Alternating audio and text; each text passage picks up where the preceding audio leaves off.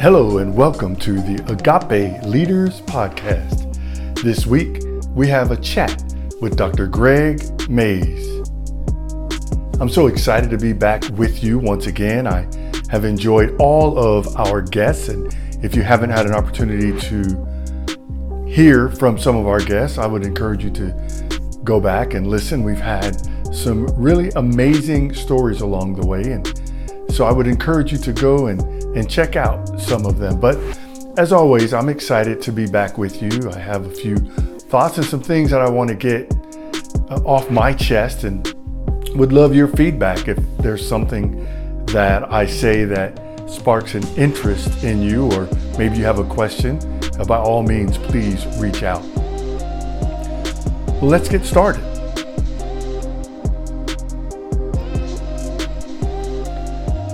You know, many of you know that I live in the state of Florida. And so before we even get started today, I want to pray for the victims of Hurricane Ian. You know, my wife and I were very blessed, and we came through Hurricane Ian very well. We did have high winds and we did lose power, but right now we're kind of back to almost business as usual.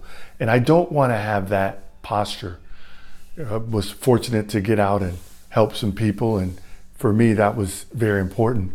But I have some friends who are down in Southwest Florida, and they are not as fortunate as we are.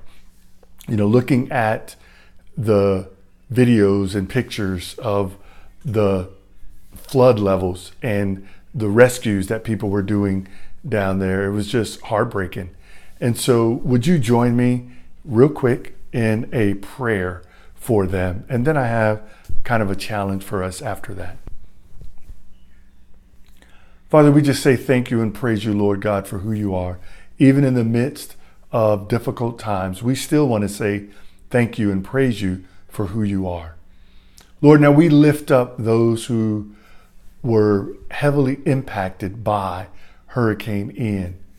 We saw the devastation and the destruction on TV, and we know from speaking to our friends and just having eyes that some people are not doing okay. And not only are they not doing okay right now, it's probably going to be a while before they are okay, if they're ever okay again. So Lord, we pray right now for your peace. We pray for your grace. We pray, Lord God, that we as your children would galvanize and to begin to help in tangible ways the people who were impacted by this hurricane. We know that in prayers that you will answer them, but we also know, Father, that you will use us to be your answer. And so, Father, we stand ready, and we pray that we would get opportunities to where we can help, and that we would follow through on those opportunities. Be with those people who are already helping. Encourage them, Lord God, and spur them on. Allow us to help in ways that we can. And maybe people can't go there, but they can send food, and they can send money, and they can send clothes, and they can send support in those types of ways. And so, Father, that is my prayer right now, is that we would help in a real way, that you would be honored and glorified as we go forward and help in a real way. So we thank you for what you're doing. We know that these things hurt you as much as they hurt us, probably more, because your capacity to love is far greater than ours. And so, Father, we just thank you for whatever you're going to do to help those who have been impacted by this hurricane. As always, we pray these things in Jesus' name. Amen. So thank you for joining me in that prayer. And I pray that you are moved to do something, for the people who have been impacted by this. And I know that I have been trying to stay at the forefront of, hey, what's going on? Because it's not easy. This is not an easy time. I want to turn to something that I watched the other day. I'd never heard of this situation. It happened in 2018. And I think the reason why I want to talk about it was because of how much it impacted me when I saw it. And that is, and some of you may have heard of this and maybe you haven't, but it's about the Turpin family, a situation that was in California. A mother and a father had 13 kids, and they basically imprisoned their kids and held them in filth, and it was incredible just watching this documentary about this. It affected me, I won't lie. I think the thing that affected me probably the most was the realization that a police officer was talking to a 17-year-old girl, and she was so scared. And I just thought, man, I am so thankful that I've never been that afraid. She was afraid. And the sheriff or the deputy asked her, "Are you on medication?" And her response, it took me out. She said, "What is medication?" Like, she legitimately did not know what medication is. And he asked her, well, are you taking pills? And she said, "Pills?" And then she said, "No, I have never taken that." Her lack of being out and, things that we take for granted. I was watching this documentary and I was thinking to myself, wow, how much do we take for granted? And we just assume that everybody is having the same experience, maybe not the same experience, but has access to the same things as I do. And if you're interested in that, you could go to YouTube and really, I think you could just type, I think I typed in Jordan Turpin, and that brought me to many different videos. There were videos of the incident when the body cam from the deputy. There was also a documentary that was about an hour and something. I stayed up till 2 a.m. watching this documentary. I ran across it. I don't remember what I was doing. Well, yes, I do. I was looking for a place for our family gathering for July of 2023. And so I was up late, and then I started watching. I was supposed to go to bed, but I started watching that, and I was just struck by it. So you can type that in. But here's why I wanted to bring that up. And that was the backdrop for what I'm about to talk about. As a Christian, it is very important that you do not assume that everybody knows what you know. It's easy to think that, oh, well, if I know it, everybody knows it. No, that's not the case. I thought for sure any 17-year-old person would know what medication is. And when that young lady said, "Medication, what's that?" She was being so genuine. What is medication? I was taken aback by that. And I think there was the skepticist in me that was saying, "I sure hope this is not a hoax." But her parents ended up going to prison, so I don't think it's a hoax. If it is, then they've really done a good job of carrying it forward, because that was 2018. This is 2022, and I've seen nothing that changes that story. So that is kind of why I'm coming to you with this. Yeah, I want us to be on our game. God has equipped us to do good works that He's prepared for us in advance. And so we need to be on our game, so to speak. Don't assume that everybody knows what you know.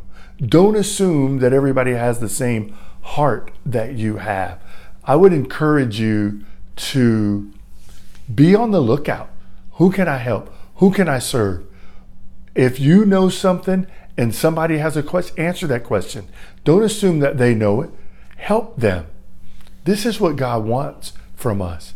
Jesus says recorded in the book of John, chapter 13, down at verses 34 and 35, where he talks about a new command I give you, that we are to love one another. He said that the people will know that you are my disciples when they see your love for each other.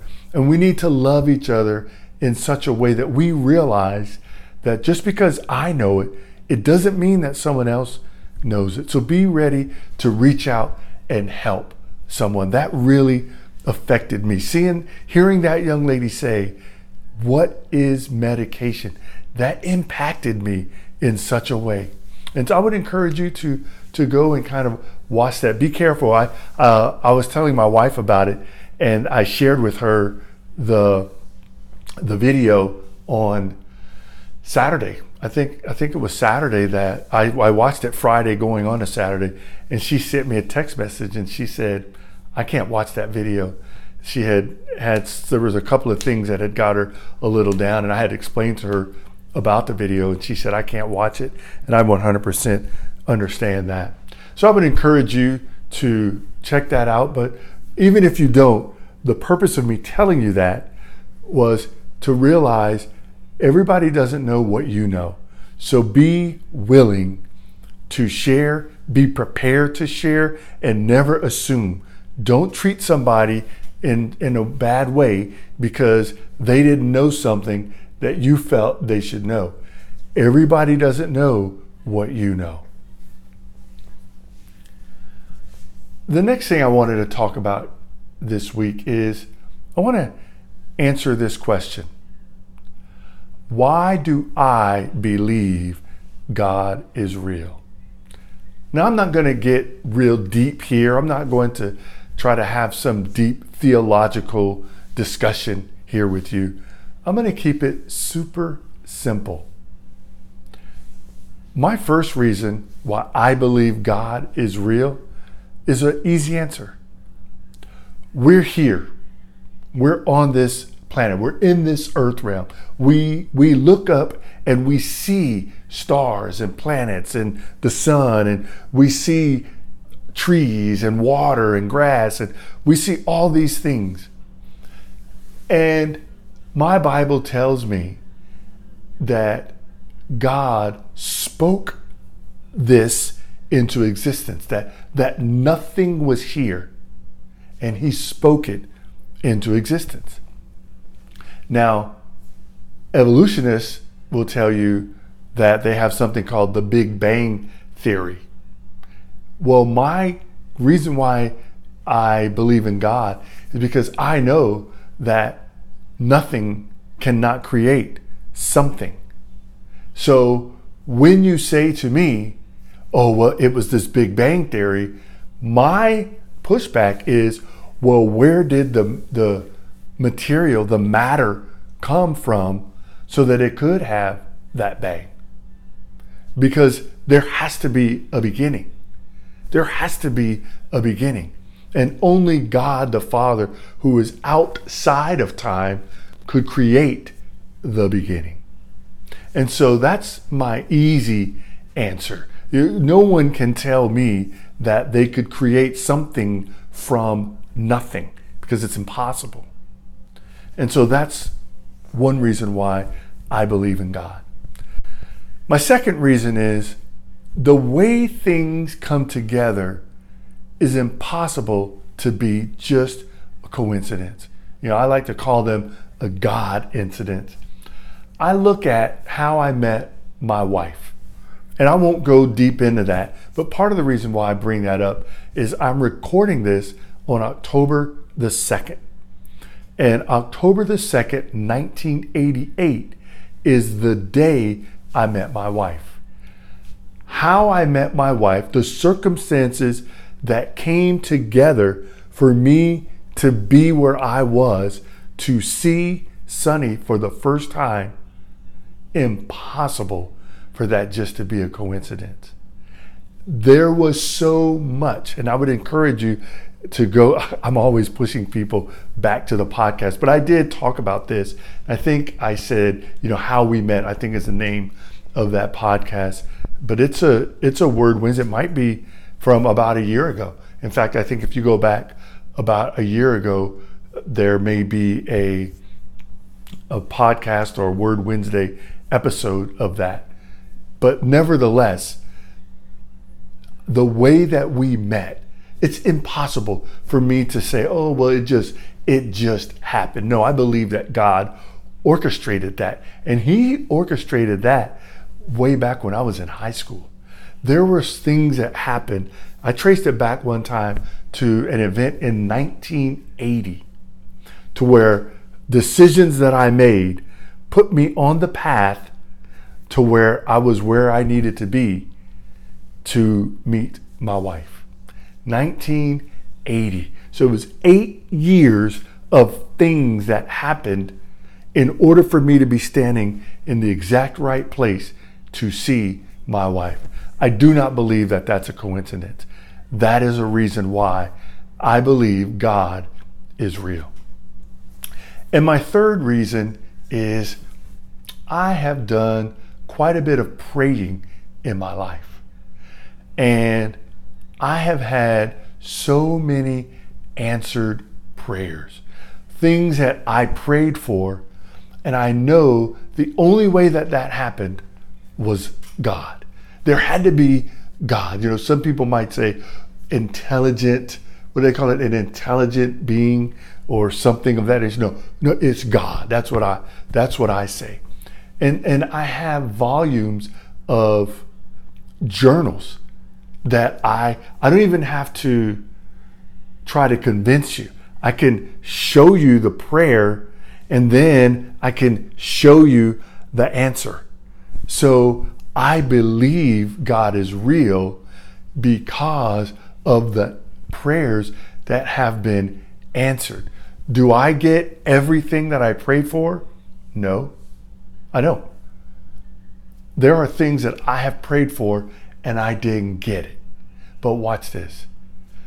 I ended up in situations that were better, or I learned quite a bit from that and I was better off because I didn't have that.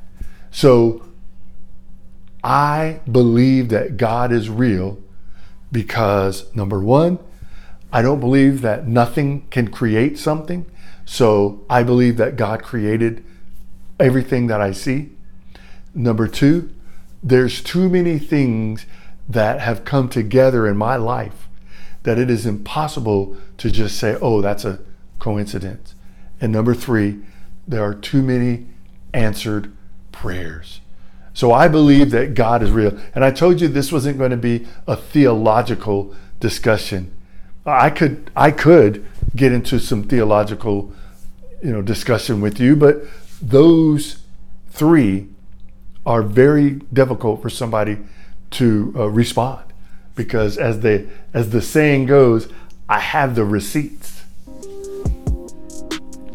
Well, I want to close this quick podcast episode in prayer. I want to give a shout out to Cassidy Keefe. Cassidy Keefe said to me a long time ago, Coach, you need to close your podcast in prayer. And I've said this before, but I love when people give me the feedback. And so, I've said it numerous times and I want to say it again. Thank you, Cassidy, for encouraging me to pray at the end of all of our episodes. So I want to say a quick prayer for us as we go on about our day. Father, in the name of Jesus, thank you. Thank you for this platform. Thank you for this listener. I am so grateful that they take time out of their schedule to listen to what you put on my heart to say.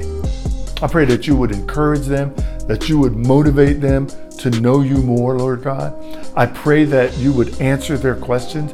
I pray that as they seek you, they will find you. Lord, you say in your word that we will seek you and find you when we seek you with all of our heart. So I pray, Lord, that our listeners will seek you with all of their heart so that they will find you. Thank you so much for this platform. Thank you so much for this opportunity to share my heart with these listeners. And once again, as always, we pray these things in Jesus' name. Amen. Well, that's all we have for this week's Agape Leaders podcast. Until next time, you have a blessed week.